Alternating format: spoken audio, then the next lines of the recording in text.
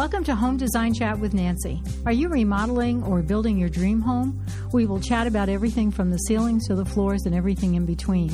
Any questions you might have can be emailed to me at nancy@nancyhugo.com. And this podcast is being brought to you by Premier Lighting. Well, today is May 27th, and we're slowly getting into the summer. Of course, in Arizona, we got into it a month ago. And with the summer and the outdoors comes beautiful backyard. So today, our guest is Kirk Bianchi. He is an outdoor designer who transforms the ordinary backyard into a living art form. Hey, Kirk, thanks for stopping by. Thanks for having me today. I love your work. First of all, I want to start out with that. And I think people should know that there is an art form to doing a beautiful backyard. It's not just throwing the pool where they think it should go. Agreed? Absolutely. So I want you to explain where you start. Tell me what you do first, exactly. Right. I've been trying to whittle that down because I really bring together architecture, but I bring together landscape, I bring together pools and lighting and all of these things like a stage. It's like an element, you're creating a setting. So all of these things are coming together. I have projects where I've helped to remodel the back of the house so that the backyard could flow better and there was a better connection from inside to outside. The ultimate is you're creating a landscape and a pool and a setting where people live and enjoy being outside. And the elements are the pool, the landscape, the architecture. I read in your bio that you actually went to Japan when you were a senior, and that's influenced you. How has the Japanese architecture influenced you in your work? Well, definitely it's a quiet, peaceful, Zen-like feel that I try to impart to a lot of my designs. And that's really done through simplicity and material choices. You know, the Japanese, the Zen, they're really into the raw materials, the rock, the stone. Let the materials be what they are.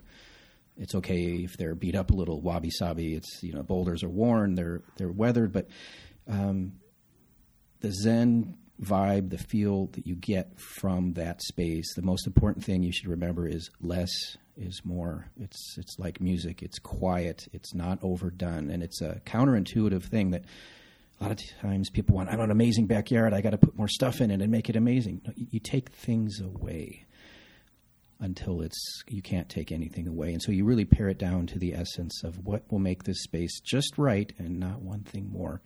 And that's really what makes it speak quietly and beautifully. So when you get with people and you look at the backyard, do they often say, I want this, this, this, and this? And then at what point do you say, well, I think you're thinking of putting too much into your backyard. Let's calm it down a little bit. Does that happen a lot? That is definitely part of the process. And with Houzz and the online, a lot of times people will have 20, 30 different competing ideas. They're all great ideas for different houses, but we really have to focus on what's the right choices for your property. So you're not mass-producing backyards. You're doing specifically the design for the house and the people. Exactly. It's a merging of their interests, their tastes, their lifestyle with where they are. What is their site? What is their sun exposure? What is that particular lot looking like? What are their views? So you have to merge those things together and find solutions that are unique and not done anywhere else, and it's just for them at that house. Have you changed your styles in design from, say, 10 years ago? Well, certainly in the 90s, the big thing was free form with boulders, and that's what we did all day, every day, and that's just what you did. They also integrated waterfalls with that. Do you do any waterfalls now, or is that passé? We still do, just very rarely. It's the site really dictates, can we do it in a way that's believable. The last thing we want to do is create a big pile of rocks on the end of a pool that looks like where'd that come from? It's out of place. Some lots have hillside terrain and suggest, hey, there could be a stream or a water feature built into this hillside that would look appropriate. That's a really big factor that drives it. But more these days, it's people have really, they're more architecturally minded, and so they're taking the clean lines, bringing lines out from the house, taking the architectural language of the house and transposing it into the landscape. So most 90% of the work that I've been doing has been architecturally driven. And then as you get closer to the perimeter, it will dissolve and become more organic and more natural and become part of the landscape. That's part of what I've been doing. I read part of your design approach, and you talk about reflections. Yes. Explain that. The most underused and most powerful part of a pool or any water feature is using it like a mirror. A lot of times people just put the pool in and it's dominating the scene, but it's not positioned well. A pool can be a mirror. Well, then it begs a mirror of what? So what's most important in a yard is, my logo is this iconic Japanese maple bonsai tree that's reflected in a body of water. I really try to impart that to a lot of my designs because it's so striking and vivid and beautiful. When you have, a tree, for instance, that's been chosen for its sculptural characteristics, and you uplight it at night, but then you put a mirror in front of it on the ground and it's reflected. It's not only is it double, it's inverted, and so it stops you in your tracks. You go, wow, look at that. That is breathtaking. Yeah, that's how you can use a mirror to create some of these stunning, beautiful elements. But it's not just the pool. It's the pool as a mirror, but then it's really critical of what you put around it. What is the pool reflecting? What's behind it? So those things have to work together. I saw one of the pictures of your projects, and the reflection was the mountains. Yes. That was beautiful. Now, not everybody has that view close enough to their house to reflect a mountain. Right. So you have to create what's going to reflect. Exactly. In a closed yard, you might have walls that are feature walls that have illumination on them. You might put a cactus in front of that to backlight the cactus, or put light in front of it, casting shadows on a wall. That wall could be an accent color or a material, and you've created a visually striking element in that diagonal corner that you're looking at from your patio, for instance. And then you position the pool as a mirror in front of that. And they work together to create a striking composition. You don't necessarily have to have a view. You create your own. Wow, I can feel your passion. I'm sitting here just, yeah, right. There's a big difference between a Bianchi pool a backyard setting, and somebody who's just going to throw a pool in so that the kids have something to do in the summer. Wow. Definitely. Or did you ever get anybody saying, I just want a pool, throw in some plants? And we're going to make it beautiful as a bonus. How's that? Oh, yeah, right. Really? Does that ever happen? Usually I'm called for that very thing is, yes, I want a pool, I want a place to entertain, but let's make it beautiful while we're at it. Right. You're spending the same hours. Leave ugly to the other guys, right? Exactly. Okay. That sounds good. So let's talk edges. There's so many different kinds of edges. Can you explain the differences? Definitely. Well, when you think of a pool that's just traditional, you have the flooring, the coping, the edge of the pool that goes right up to the pool is your typical interface transitioning from deck to water is, a hardscape surface. Whether in the old days it was cool deck, if you're still doing that, it's concrete, it's 4 inches thick, the water's down 7 or 8 inches. It's pretty hefty, thick profile. You want to explain cool decking? Yeah, cool decking was the topping they put on concrete that, it's like a pancake batter. It goes on like stucco, and it was cooler to walk on, than so concrete, in little theory. Kids didn't burn their feet. Right. But, nowadays we're using stone and travertines and concrete pavers or poured-in-place edges, and they all have a profile where the water drops down. They also don't hold the heat like people think they do. Right. So they're pretty cool to the touch. Yeah, different stones are more heat-absorbent than others. And so, what is coping? So the coping is the edge of the pool.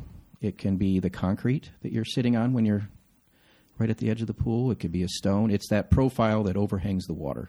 That's typically rounded so that you don't cut your legs. Yeah, rounded or square. You just don't want necessarily a sharp edge for sure. Mm-hmm. And what about tile? Do they still use tile of all different kinds of colors and patterns all over the place?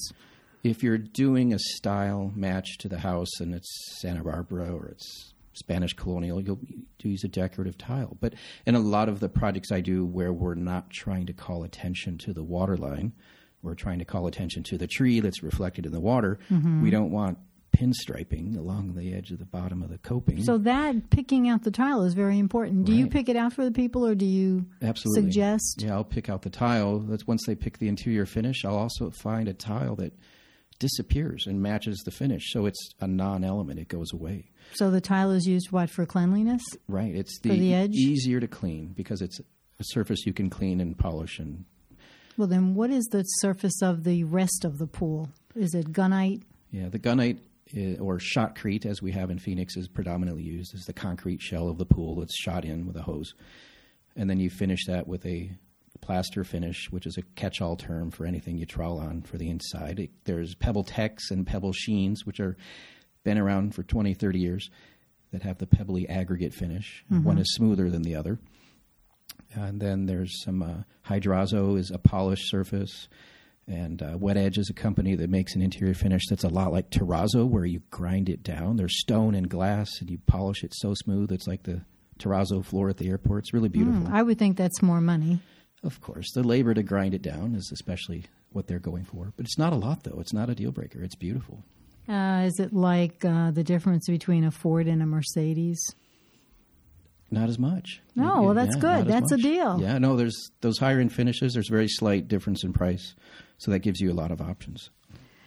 So I know people ask for reflecting pools. Do they ask for swimming pool, just swimming, wading, diving? What's in, what's out?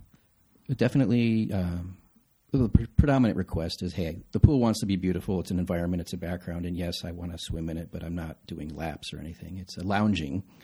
And just it's to have their friends come over so they have some place to sit when they drink? Yeah, place to drink, a place to read a book, watch the kids, do a few laps. Make the house look beautiful so that their friends can see it. Yeah, I'm doing a lap pool right now for a swimmer. And so we shaped the pool in a way that he could do flip turns on the end. And for him, that was important, so we're doing that. And occasionally we'll get the diving pool request, but typically we'll fulfill that without a diving board. Well, how deep does it have to be? 6, 7, or 8 feet is good. Does it depend on how tall they are? It's more about the trajectory. Like with a diving board, it'll throw you a good way, so you need to have it deep enough so that the floor clears.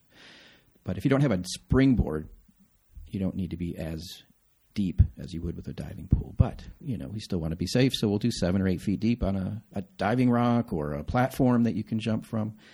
And that way you can have a high action pool without having to have this diving board at the end of your beautiful setting. It's kind of an obstruction. Has anybody ever asked you to put the bar in the pool? I saw that once. Yes. It must get old. That is a request, the idea of a swim-up bar. But it's contrived if your yard is flat. You have to dig a pit on the outside to surf in, and it looks weird. So if you have a hillside lot where the grade is sloping away and we can work it in, then yeah, it can make sense. Have you done those? Yes, I have. And so like 2 years down the road, are people still using them as the bar? I mean, it must get old. If they entertain, they can be really enjoyable. And if they end up not entertaining a lot and it's just them, then, not so much. But if they're really entertaining and having guests, and it's a place where you're barbecuing and that's how you live, it can be a lot of fun. I think that's a cute idea. Well, we are going to talk about lighting in the pool. Okay. Because Premier Lighting would love if I talked about that. And, let's ask you about the lights in the pool. Are they LEDs? They are. They are so LEDs. By doing that, they don't have to be changed out. Correct. They should last. And do they come in different kelvins? Yeah, colors is the dominant factor right now that you can change the color and the settings.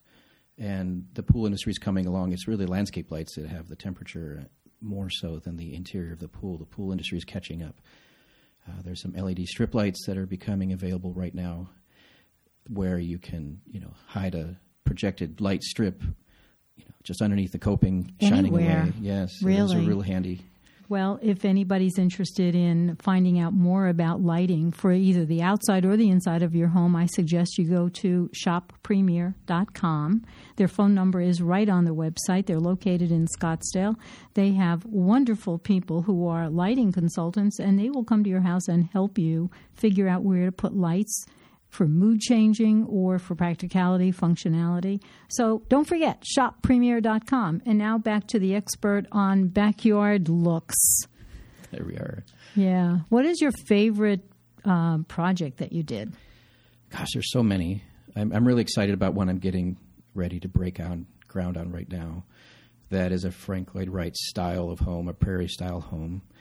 And but it was implemented kind of in a weak kind of way. So I've really enjoyed the architectural piece of what I'm doing there to help bring the house to its full character. You know, they call me for their backyard, their pool, and their landscape. But in order to make that happen and be a finished product, we're tearing down balconies on the house. I would think the flow is really important. Otherwise, it's a culture shock. You're doing one thing on the backyard, and as you turn around and look at the house, it's not meshing with the design. So exactly. Yes. Luckily, you have clients that are willing to just say, oh, yeah, we started out with a pool, but now we're redoing the whole project. Right. It's the interface between the indoors and the out that people are really after.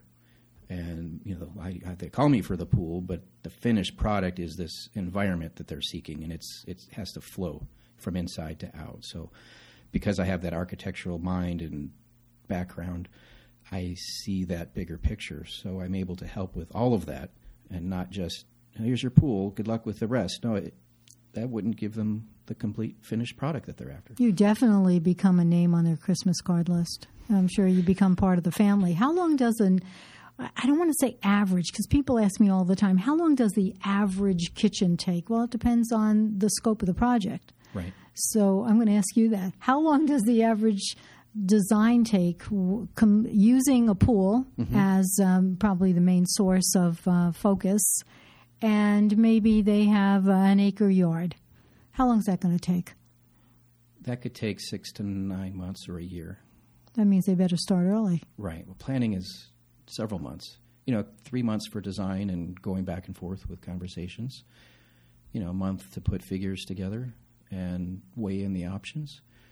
Maybe a month to get on the schedule with contractors. So there's maybe 6 months of planning that you should allow for before you break ground. And do you ever include designing an outdoor kitchen as part of the backyard? Absolutely. I just did a podcast with Tony Couch about 3 weeks ago on outdoor kitchens, and that's another whole thing to incorporate into a backyard. So it becomes a living space out there, not just a yard. Absolutely. And the opportunity for seating, and some people enjoy watching a game, so where do you put the television? Or maybe you're a book reading family, so where do you create the outdoor comfortable spaces where you're in the shade, where you can just lounge and have a day bed or something like that. They're all working together for those outdoor. Well, you've got, I don't want to say task areas, but you have different areas just like you have in your house. Exactly. Must be interesting. Oh, it's a blast. Do you use grass in the backyard? And because, again, we're in Arizona and water is at a premium. Right. One of the things that I do recommend, they have come so far with the artificial grasses. Right. There's a few brands and flavors within these lines that are absolutely convincing. They've even got the brown woven threads in them to show you, here's some dead grass woven into the green. Oh, you can even sprinkle bugs, I guess. You can crush some leaves and spread it across. Well, no mowing, so most people would like that. But initially, I guess at the end, it's worth it because you don't have to water. You're saving money on that. But initially, it must be a little more expensive than throwing sod in there. It is. A 4 or 5 year payback is what I've been told, depending on the size of the yard. And the effect is it's a finished surface. I've done a lot of edges now where the grass comes right up to the water. We were talking about edges earlier. And dissolving that traditional edge is really neat. The grass comes up to the water? Bringing the grass right up to the water. If it's a deck level vanishing edge pool, you can create shelves that are hidden underneath where the grass comes right up to the water. There's a gap of a ½ inch and the water's in the same plane as the lawn. It's a magical effect. You've blurred the line between what is normally the edge of my pool, and now it's just a panel of turf and a panel of water, and they merge together. It's really neat. So things have come a long way. Wow. Definitely. Okay. So tell me more about your designs, your uniqueness. What makes you so different from everybody else? My process and approach is very much like photography and art composition. So when I'm inside your house looking out, it's like setting up a tripod and you're looking out a window. That window is a canvas. What am I seeing at that moment? So I'm projecting lines from the house outward into space, and that's going to control my layout. And we move around and we go to the kitchen and we look out from those windows. And then you're out in the backyard and you're looking from all these places. You have to carry the lines of the architecture out into the space, and these become a subliminal undergirding framework that you work within. So I was going to say, continuing the look of the inside of the house outside. So in other words, if their inside was a contemporary, or if it was, arts and crafts, you want to carry that into the outside. Absolutely. With the way you address the edge of the pool, the shapes, they should echo the shapes of the house and the lines that are projecting outward from the house. You know, an edge of a raised wall might want to line up with the projection on the architecture, and so that you see that shape echoed further out in the landscape. If there's a motif of 3 windows, on the house, this little detail, you might borrow that into the language of a element on a raised wall, and those are spillways. So you get this tie back and this connection. But the main thing is the view corridors and the alignment. So if you're looking down a long hallway, for instance, out a window, what's the focus at the end that grabs your attention, the focal point?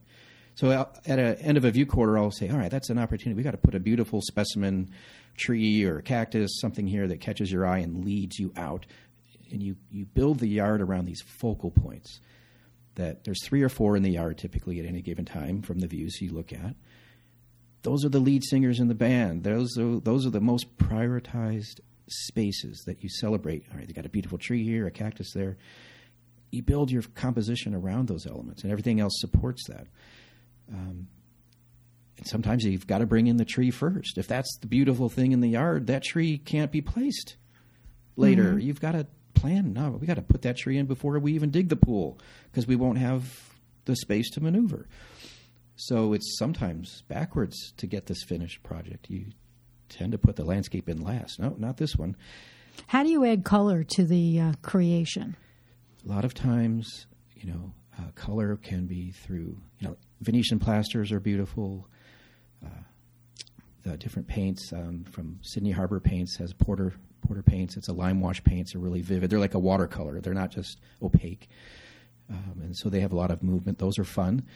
Tile, of course, can be really fun. Furniture with cushions. Fabrics. Pick your fabrics and your paint colors at the same time, and they tie back to each other and correlate to people's art inside the house. Do they have really subdued art, or do they have really vivid art hanging on their walls? Do you confer with your client every step of the way so that last thing you want to do is say, okay, we're done, and they go, yeah, but that's not really what I wanted? Does that ever happen? No. I hope not. No. We've had those conversations way back in the beginning. Doing the design and building a 3D model and walking them through it, picking colors and finishes. Yeah, they can really see it in advance. Okay. Well, I think people out there listening to this want to talk to you.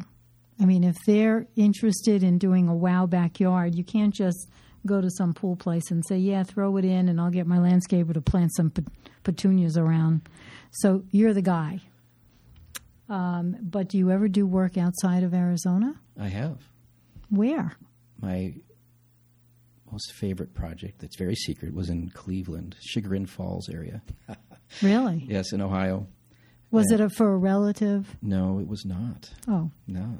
I had the great chance to be, I was published on a cover of a magazine, and she picked it up at Home Depot and called me, and it was for a magnificent, huge house in the area, and that was a good time. But so you will travel? Worked out of state, California, Texas, Arkansas. Good. So the people listening to this, don't hesitate because he does great work. Matter of fact, you've been published in Phoenix Home and Garden. Yes. And Lux, maybe? Okay, where haven't you been published? Those are the primary sources locally. Oh, well, good to know. Water Shapes Magazine. So you're famous. Okay, so if you weren't doing this, if you weren't creating gorgeous landscape designs, what would you be doing, Kirk? Photography and film. Those are passions that I've enjoyed even before architecture as a kid. What is your favorite subject to photograph? Architecture and gardens, of course. Of course, you're going around in circles here. I know. I've asked this question myself. This is something I've been doing for 28 years now, and I've asked, what else would I do? I don't know. There's so many fascinating things that are involved with what I do. My favorite day is the photo shoot sometimes on a project, and my buddy Mike Woodall, he's an amazing photographer. We're out there setting up the lighting, and I love the photography day. Do you have a gorgeous backyard in your house? No? I know everybody used to ask me, your kitchen must be great. And it's a kitchen. Yeah.